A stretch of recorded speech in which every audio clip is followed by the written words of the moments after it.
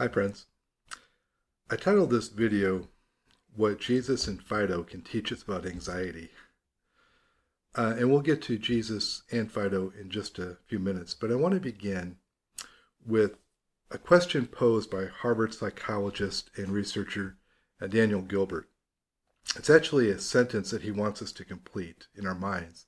The sentence is, the human is the only animal that, ... And in one of his books, Gilbert argues that every psychology professor, but also anyone who thinks deeply about humanity, should be able to answer that question. So, how did the Harvard psychologist Daniel Gilbert finish that sentence? What is the defining feature of humanity? He wrote this: the human being is the only animal that thinks about the future. Human beings think about the future in a way that no other animal can, does, or ever has. And this simple, ordinary act is the defining feature of our humanity. He goes on to note, the average adult spends 12% of their day thinking about the future. That's roughly 1 out of every 8 hours. We can imagine things years into the future. Now, is this uniquely human ability a blessing or a curse? And the answer is both, right? Without it, we likely wouldn't have most of human achievement and culture. But it does have a downside that is especially harmful to us right now as we are in the midst of this corona pandemic. It's called worry. It's called anxiety. In the uncertain times of the coronavirus, worry and anxiety are skyrocketing. It's not because we don't have our true needs met. No, it's the uncertainty of the future, right? The not knowing of what's ahead. That's what's getting to us. What if I get the virus? What if someone I love gets the virus? Someone vulnerable? What if my job or my savings are threatened? What if we have to live like this for a long time? Some years ago, Dutch researchers conducted an experiment. And they recruited a group of people, and they were told that they would receive 20 strong electrical shocks. Now, why these people agreed to this, I don't know, but they did. And then they recruited another group of people and told them that they would receive only 3 strong shocks like that, but along with 17 mild ones. But the shocks would be administered randomly. And these researchers discovered that the second group sweated more, had faster heart rates, experienced more discomfort emotionally and in their mind than the first group. It wasn't just the shocks, it was the uncertainty that caused the discomfort. In another study, colostomy patients who knew that their colostomies would be permanent were happier 6 months down the road than those who were told there might be a chance it could be reversed. Once again, uncertainty caused the greater pain and unhappiness. And that's where we are. We live in uncertainty regarding our health, the health of people we love. We live in uncertainty regarding the economy, perhaps our jobs or our economic future. We live in uncertainty about, well, will the stores have enough things next month? And this anxiety does what it always does. It steals our joy. It distracts from our focus on today. It depresses us and makes us fearful. What can we do? Well, as usual, Jesus has the best and final word on this, but it might be helpful to frame his words by a metaphor that I heard of from a Scottish professor and preacher named James Stewart. He made a distinction between the foreground and background of life. He used the metaphor of a painting and said that life is both a foreground and a background. The foreground are the things right in front of us, the things that we easily focus on because they're right there almost on top of us. It's the things that are seen, the things that look like they're happening. But the background of life is the invisible screen behind these things, the spiritual realities that are behind us and beyond us and under us. There are divine realities and promises that are put before us in the background that if we focus on them can lead us into the right perspective. And that's what Jesus is doing here. The problem, Jesus says, is that we forget the true background of life. Well, let's Look at his words, Matthew chapter 6, verse 25. Jesus says, "Therefore I tell you, do not worry about your life, what you will eat or drink, or about your body, what you will wear. Is not life more than food, and the body more than clothes? Look at the birds of the air. They don't sow or reap or store away in barns, and yet your heavenly Father feeds them. Are you not much more valuable than they? And can any of you, by worry, add a single hour to your life? And why do you worry about clothes? See how the flowers of the field grow? They don't labor or spin, and yet I tell you that not even Solomon in all his splendor was dressed like one of these. If that's how God clothes the grass of the field, which is here today and tomorrow is thrown into the fire, won't he much more clothe you, O you of little faith? So, do not worry, saying, what shall we eat, or what shall we drink, or what shall we wear? For the pagans run after these things, and your heavenly Father knows that you need them. But seek first his kingdom and his righteousness, and all these things will be given to you as well. Therefore, do not worry about tomorrow. Tomorrow will worry about itself. Each day has enough trouble of its own." Now, let's pay attention to a few things in Jesus' teaching. Why do we have anxiety? Well, it's not because we don't have what we need. Jesus is speaking to people who did have their basic necessities met for that day. And we see this. We are tons more anxious than third world countries. Studies have shown this again and again. And if you've ever gone on a missions trip to a poor country, you've likely seen this with your own eyes. I know I have. And we don't have anxiety because, well, we've just found it so helpful and useful in the past that we can't live without it, right? It's not. It's not helpful. It's detrimental.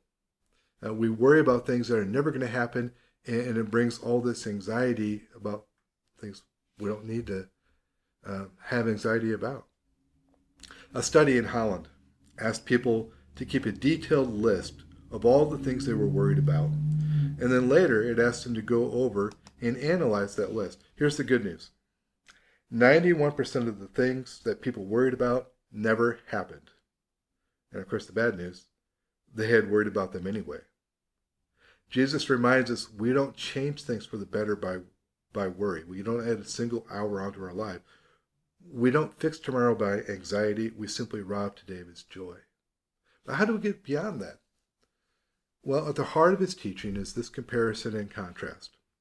Watch the birds and think about the flowers. Watch the birds. They have all they need without strife or worry or frantically hoarding things up in barns. Why? Because God takes care of them.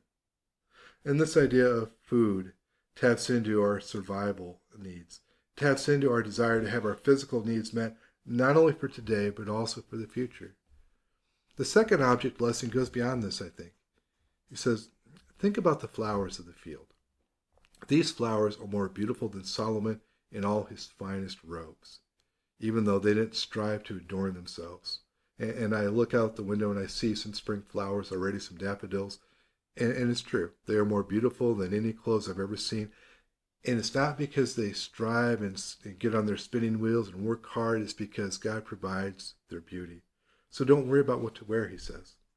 Now, speaking of our clothing, he's not just, I think, talking about whether we're going to have to walk around naked or not. Clothing relates to our social needs. And in their culture, even more than ours, believe it or not, your social status was tied up with what you wore. In fact, if you were wealthy, your wealth was often literally tied into what you wore. The rich would even have gold threads mixed into their garments. Why? Well, you're wealthy, you're successful, you want to show people that you are, right? And you can't buy a Rolex, you can't buy a Jaguar, so you wear the most beautiful and expensive clothing you could. Clothes showed your status, your vocation, most likely, also your class, your wealth, your achievement, success. And it's in this light Jesus says, don't worry about what to wear. God will take care of you, just as he does the flowers of the field, because you're worth a lot more to him than flowers. It's almost like he's saying, imagine a father who has a bunch of birds, all right? And these birds don't work, they don't toil, they're not stressed out, and yet they're fed every day. How irrational would that father have to be To care more for the birds in that cage than for the children in his own home? Does that sound like you as a parent? No. And the same father, maybe has a garden of flowers. How crazy would he have to be to care more about the needs of the flowers in his garden than the children in his house? And Jesus says, are you not much more valuable than they? And the answer is yes, you are. God says to me, or to all of us, you are my child. I care deeply about you. If I provide for them, I will provide for you. What is Jesus doing? He's getting us to see and to focus on the background. That behind every good thing in all creation is the loving, sustaining hand of our Heavenly Father. And this is especially true of His children. Think about this in terms of our own pets. Now, they didn't really have pets in Jesus' culture, but I think we could take the principles and apply them because we might be able to understand and see them very visually. If we think about them in regard to our own pet, we're just going to call our pet Fido. You might have a cat, you might have a dog, you might have goldfish. Fido is just going to stand in for all these, and I'm almost certain that you've either have a pet now or you've had a pet in the past that you've taken care of. Now, let me ask you something. Consider, do those pets have all their needs met? Did they have food and water and shelter? Did they have to strive and worry and work for that? Or did someone else who cared about them, you, provide that? Why? Was it not because that's simply who you are and because of your care, because of how you felt about them? Do you have someone in your life, someone in the background of the picture, who has power and resources and cares deeply about you, at least as deeply as you care about Fido? You do, right? You're not a cosmic orphan. You are not simply alone in the cosmos. You are living in the household of God. He is your Father. You don't have to strive. You have someone to watch over and care for you. Now, I think it might be helpful to just explore a little bit about what we know about this one in the background. Because the more we know, the more we can give our trust to him. What do we know about him? Well, first, the very fact that he calls himself our Father is amazing. Not just our Creator, not just our Judge, but our Father. Someone who pledges himself out of love to meet our true needs. We are not his pets. We are much more. We are his children. And secondly, as our Father, he cares deeply about us, and we can ask him for what we need. 1 Peter 5:7. Cast all your anxieties upon him because he cares for you. This is the background of your life, the sovereign care of your Heavenly Father. Third, we know that this Father is able and is working all things together for our ultimate good, all things. Romans 8:28 and 29, and we know that in all things God works for the good of those who love him, who have been called according to his purpose. For those whom God foreknew, he also predestined to be conformed to the image of his Son, that he might be the firstborn among many brothers and sisters. And those whom he predestined, he also called. And those he called, he also justified. And those he justified, he also glorified. What then shall we say in response to this? If God is for us, who can be against us? What can stand against us? He who did not spare his own Son, but gave him up for us all, how will he not also, along with him, graciously give us all good things? God is able to work all things together for our good, our ultimate good. And in this passage, we also begin to see the last thing we need to know about God, that he's the only one who understands and knows what our ultimate good looks like. You know, as parents, we get this, right? Especially as young children, they want and desire things that we know aren't the best thing for them, because we have a deeper understanding of their needs and their future than they do. And how much more true of our Heavenly Father? We see today, he sees all things, our past, but more especially our future, and what kind of life we will be living in that place. And he pledges himself to take all things in our life and use them for that good and final purpose which only he sees and understands fully. That's who we have in the background of our life. We are not orphans. We are not simply those who are left to ourselves. We have a good and wise Father who is able to use everything, even evil things, even painful things, even wrong things like the pandemic, for a good purpose. He was able to do that with the cross, the ugliest, most brutal thing in history. He brought the most beautiful good out of it. He is fully able to use the pandemic in my life, in your life, for our ultimate good.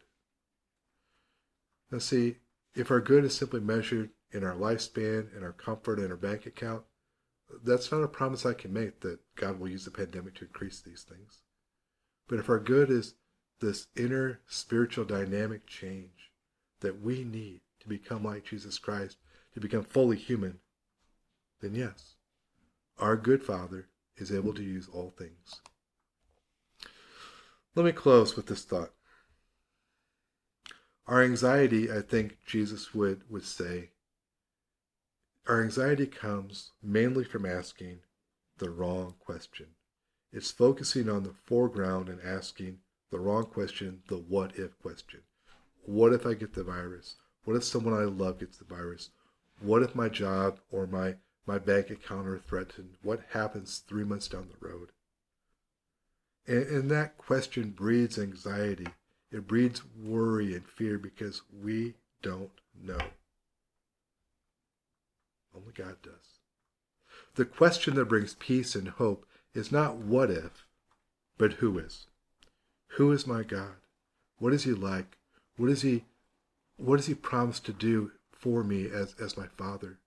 Who is in the background of my life watching over me? So, take a break from your computer and the headlines. Go find a pet, or at least a picture of a pet. Look at some flowers growing in your yard or maybe around and learn from them. You're not a pet. You're not a flower. But they teach us, if they will let them, through Jesus' words, that there is a good and wise Father in the background of our life. And if we remember to focus on the who is question, then the what if question loses so much of its fear and anxiety. Well, God bless you. Thanks for listening.